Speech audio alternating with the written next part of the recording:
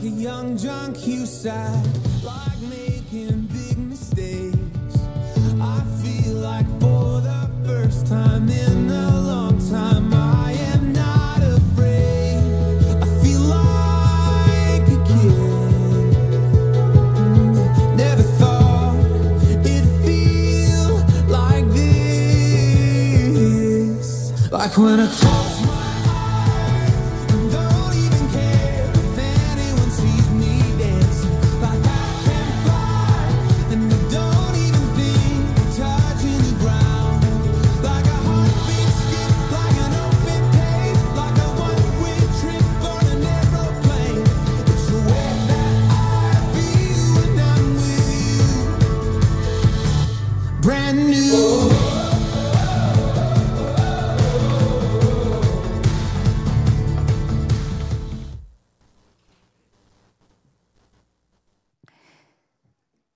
Our scripture this morning is from Colossians chapter 1, verses 15 through 20, and we're reading this morning from the Message.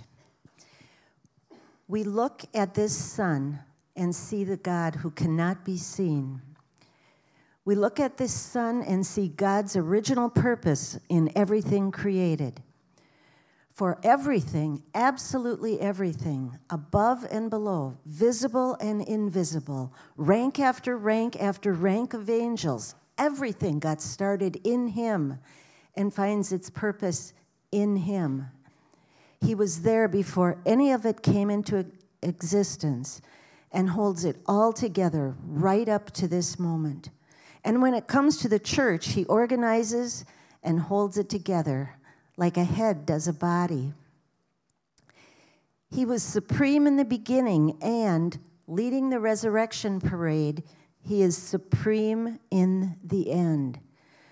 From beginning to end, he's there, towering far above everything and everyone.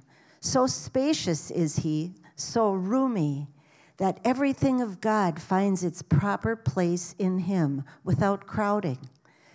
Not only that, but all the broken and dislocated pieces of the universe, people and things, animals and atoms, get properly fixed and fit together in vibrant harmonies, all because of his death, his blood that poured down from the cross.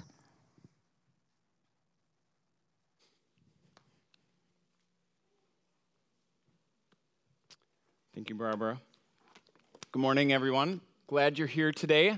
This is Graduate Sunday, and it's this idea of commencement. I don't know if you've heard speeches about at graduations called commencement speeches. I always thought they were talking about accolades or endings or, some kind of other awards. And then I actually looked up the definition of commencement. It means to start or to begin, which makes sense because commence, to begin. I didn't feel very smart. This was last week, by the way. So, anyway, as we hear this beautiful scripture about Jesus being the beginning and the end, I just want us to spend a few minutes thinking about what it means to begin on a new journey. High school graduation is one of the few things in America that is still seen as this rite of passage that's universally accepted across many cultures. And we as a faith community, we want to see and recognize these graduates.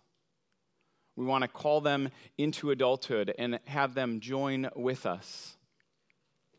We not only want to see them and recognize them, but we also want to bless them.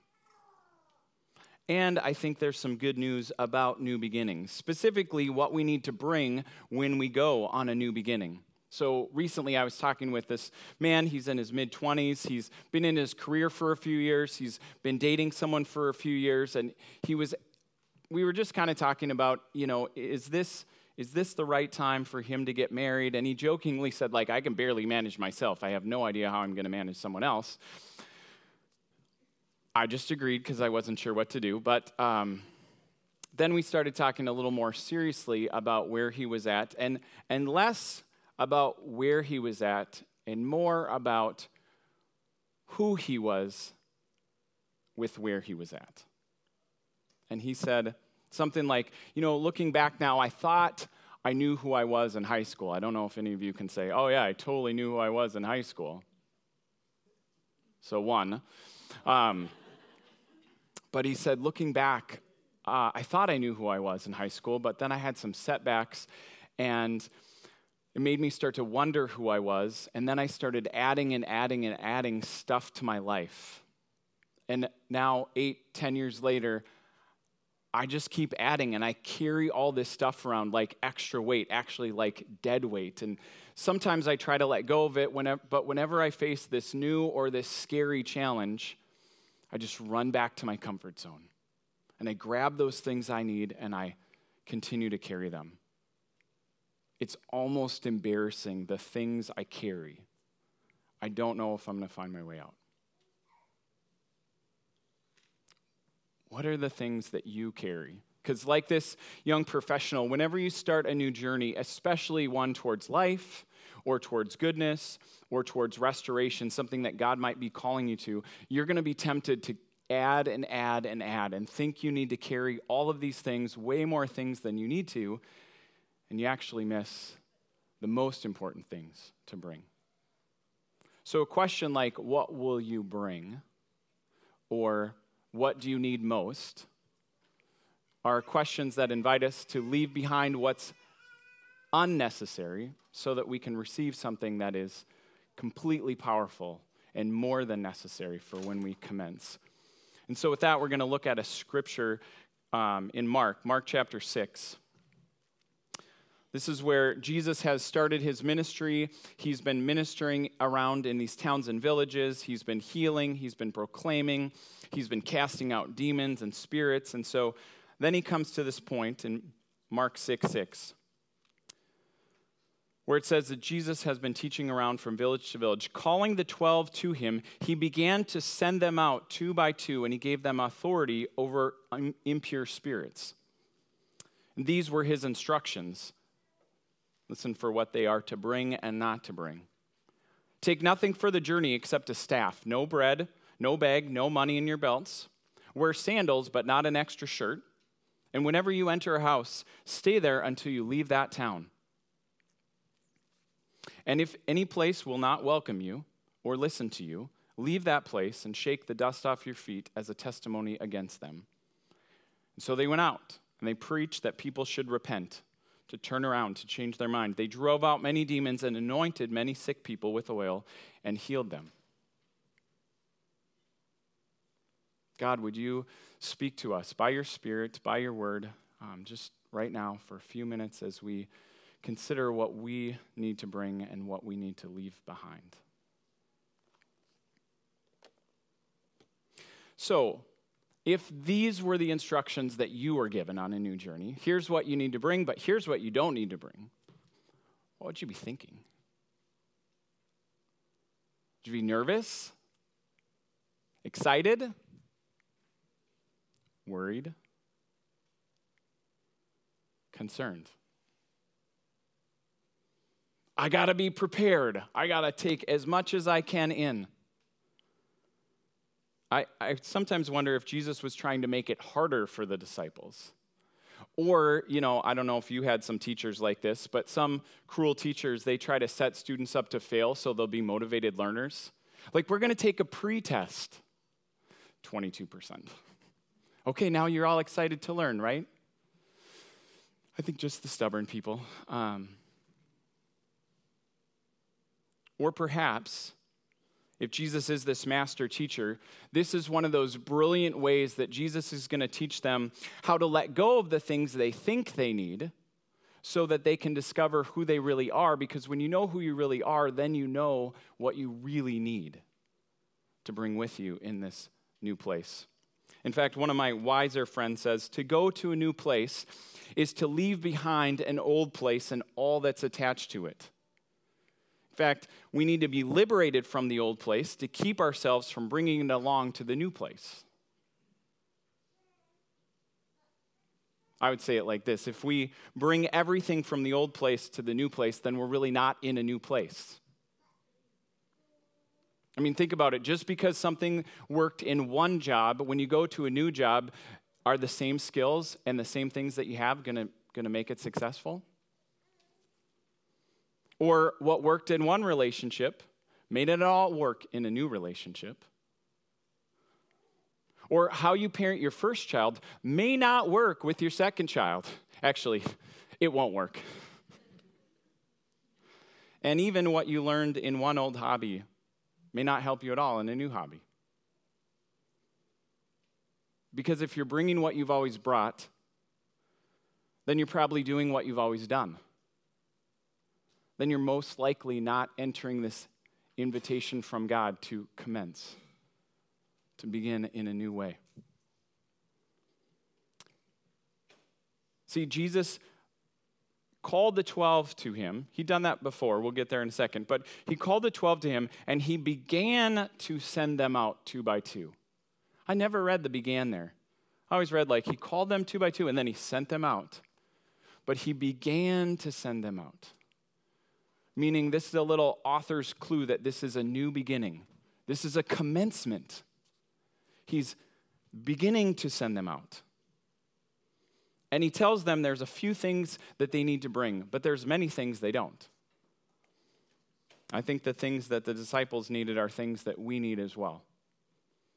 The first thing that he does is he sends them 2 by 2. I think we need a faith-filled friend to go on a new journey. A faith-filled friend. Maybe he pairs them 2 by 2 because he was trying to follow Moses' instructions of having 2 or 3 faithful witnesses. That's possible. Maybe he sends them 2 by 2 because he knows that we're not created to live in isolation, that alone we don't reflect the image of God as beautifully as we do together. So he sends them with someone else. Especially when you think about reflecting God's image to a really broken, not just physical world, but a broken spiritual world with lies and bondage and all kinds of darkness.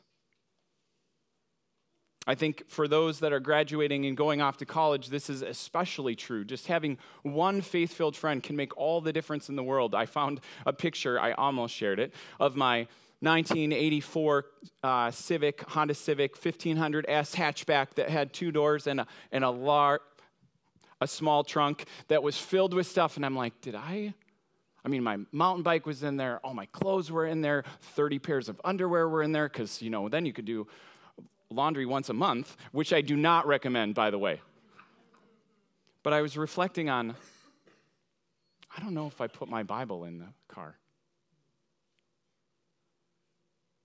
But in the first week, I met one faith-filled friend, and my really, really weak, shallow belief in God was suddenly boistered. It was growing into something because it had one friend to support it. I don't think that's true just in college. I think each of us need faith-filled friends. I was talking to a young mother who was saying, the days are long and often really lonely, and I wonder if I'm doing stuff right. New mom. But I don't want to ask anyone because what if I'm not? I think I'll feel shame. So I would say to someone like that, if you're bringing this idea that you have to always get it right along with you, then it's going to be really hard to make a faith-filled friend. And if you don't have any faith-filled friends, maybe God's inviting you to be one. There are plenty of people around that want to be a friend. And sometimes all you have to do that is show up. Seriously, 80% of it is showing up. And it's not that hard. You show up, you want to find some faith-filled teenagers? Oh my gosh, come to Mark and Carrie Stokes' house. Details are in your worship folder. This is my shameless plug. Kiddie pool kickball. If you've never played it, just Google it. It's really good. Show up. You'll find some faith-filled teenagers. Or if you're a faith-filled kid, show up at VBS. Register. That would help us. But that'll be a ton of fun. And if you're an adult, you can show up and serve. It's a great way to meet a ton of different people. If you're like, I don't know if I want to work that hard. Well, then show up at a connection event or a small group or a Bible study. There are lots of ways to just simply show up and meet someone. And it's a skill that somehow we know intrinsically in kindergarten. We use it in high school, sometimes often in college if you do that. And then I think for many of us, we stop exercising that skill. And suddenly we're like, I don't know how to meet anyone. Keep showing up. Second thing I think Jesus gives them is this authority or power. And we need that too. That's something we've got to bring with us, is this necessity of Jesus' power. Because if you read closely, he's not like, go on a vacation, take a little tour, it'll be fun. He's sending them into Satan's spiritual domain to bring light into darkness, to bring some heaven to this hell on earth, to bring some truth to the lies and some life to death. It's not easy, but they can do it in his power. And I think for some of us, we miss this in one of two ways. Either we overemphasize the spiritual darkness and we're like, oh, no, I can't say anything. I can't bring any truth or any hope or any life. I don't know what to do. Or we overemphasize the spiritual power and we think we need to bring something that we're not. Sometimes people like this see Jesus not just as giving us authority, but Jesus as the authoritarian. You need to go and do this. And so then we go like that. Like Jesus is some kind of dictator. And it shows. I really think maybe you've seen people that say they love Jesus and go this way. For some of them, they carry the harshness of Jesus being this boss that's going to just look down on everything they do. It'd be really easy to bring a fear of failure if you went that way. Maybe you know this one. Maybe you've carried a fear of failure with you when you've tried something. Probably one of the most joyous images I have in the last 2 months was when one of my kids learned to surf. I don't know if any of you have surfed before. It is so hard. But she learned to surf, and she went into it knowing that she was going to learn to surf. I had a friend that actually went to go surf, and he said, as he was doing it, he was picturing like all the surfing movies. So he was picturing that he was going to grab this board. It was going to be like the length of his body, and he was going to go up on this wave and carve this 180 and slide through this rip curl and, come out and jump off his board and be like, ah. And that did not happen at all. Like he's trying to paddle out into the ocean and then just sit on the board like this. What's up? He couldn't even sit on the board. I mean, he was falling off, going backwards. It was a mess. He rolled onto shore, and he realized that he brought this, I need to be awesome at surfing, with him to this. Where my daughter, she just brought this joyous adventure.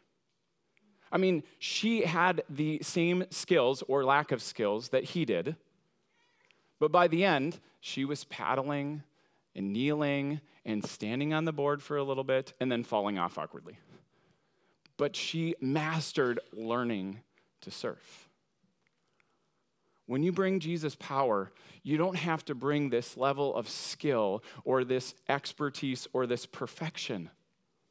You just bring yourself. I mean, Jesus had already done much of this with them. In Mark 3:15, he says, in Mark 3:13-15, it says that Jesus went up on a mountainside and called those who he wanted, and they came to him. And he appointed these 12 that they might be with him,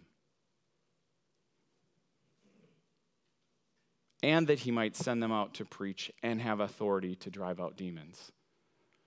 Before Jesus sends them out to do anything, he just calls them to be with him. How does that change where you go in life when you know that Jesus is just going to want to be with you? That there's no expectations that you must meet in order to do that. I think we in the church often get this wrong. We need to bring them in, clean them up, and send them out. And there's this mission to do because people are going to hell. There is a lot of hell, and we do need to be cleaned up, but let's not miss that Jesus wants to be with us. And lastly, before we bless our graduates and hear how Jesus will go with them, I think the most eerie thing that Jesus has them bring is, actually a list of what he doesn't want them to bring. It's longer than the list he does. It's this necessity of need, which kind of sounds redundant, but maybe that will help us remember it. This necessity of need, that everywhere I go, I'm going to need Jesus with me. That I can try and do it on my own, but if I do, I'll probably end up like the younger prodigal son, wallowing and realizing that how good I had it when I was with my father. I think Jesus knows that we learn the most about ourselves, and maybe even the most about God, when we need to meet new people and enter new experiences in a way that we can't control them. Go into this town. Rely on the hospitality. Don't have the extras and the things that can have you depend on yourself or control the situations. But just enter, always asking for me to be with you, to give you wisdom, and to guide you. And it's a wise person that can ask appropriately and authentically for what they need. In fact, God wants us to depend on him. It can be a very mature adult thing. So if you're a graduate, we see you as adults. And like us, please see us as people who are still learning, who are not getting it right all the time. We're still dependent, but we actually want to be like you, with our eyes on every new commencement, every new beginning, able to jump in with both feet. So as the band comes up, and we just take a moment to reflect and listen to God before we bless and hear how God's working in our graduates, I want us to think about what we bring to situations and what we might be invited to let go of. That we bring this awareness of our need. We bring a faith-filled friend. That we bring Jesus' power and authority. With it comes his love. And that everywhere we go, we know that Jesus is there because he is the ultimate new beginning. Like Barbara read, we look at the Son and we see this God who cannot be seen. We look at the Son and we see God's original purpose in everything he created. He was the supreme in the beginning and he is the supreme in the end. From beginning to end, he is towering there far above everything, everyone. Everywhere. He was there before any of it came into existence, and he holds it all together right up to this moment. God, in this moment, will you tell us what we need to bring and what we need to let go of?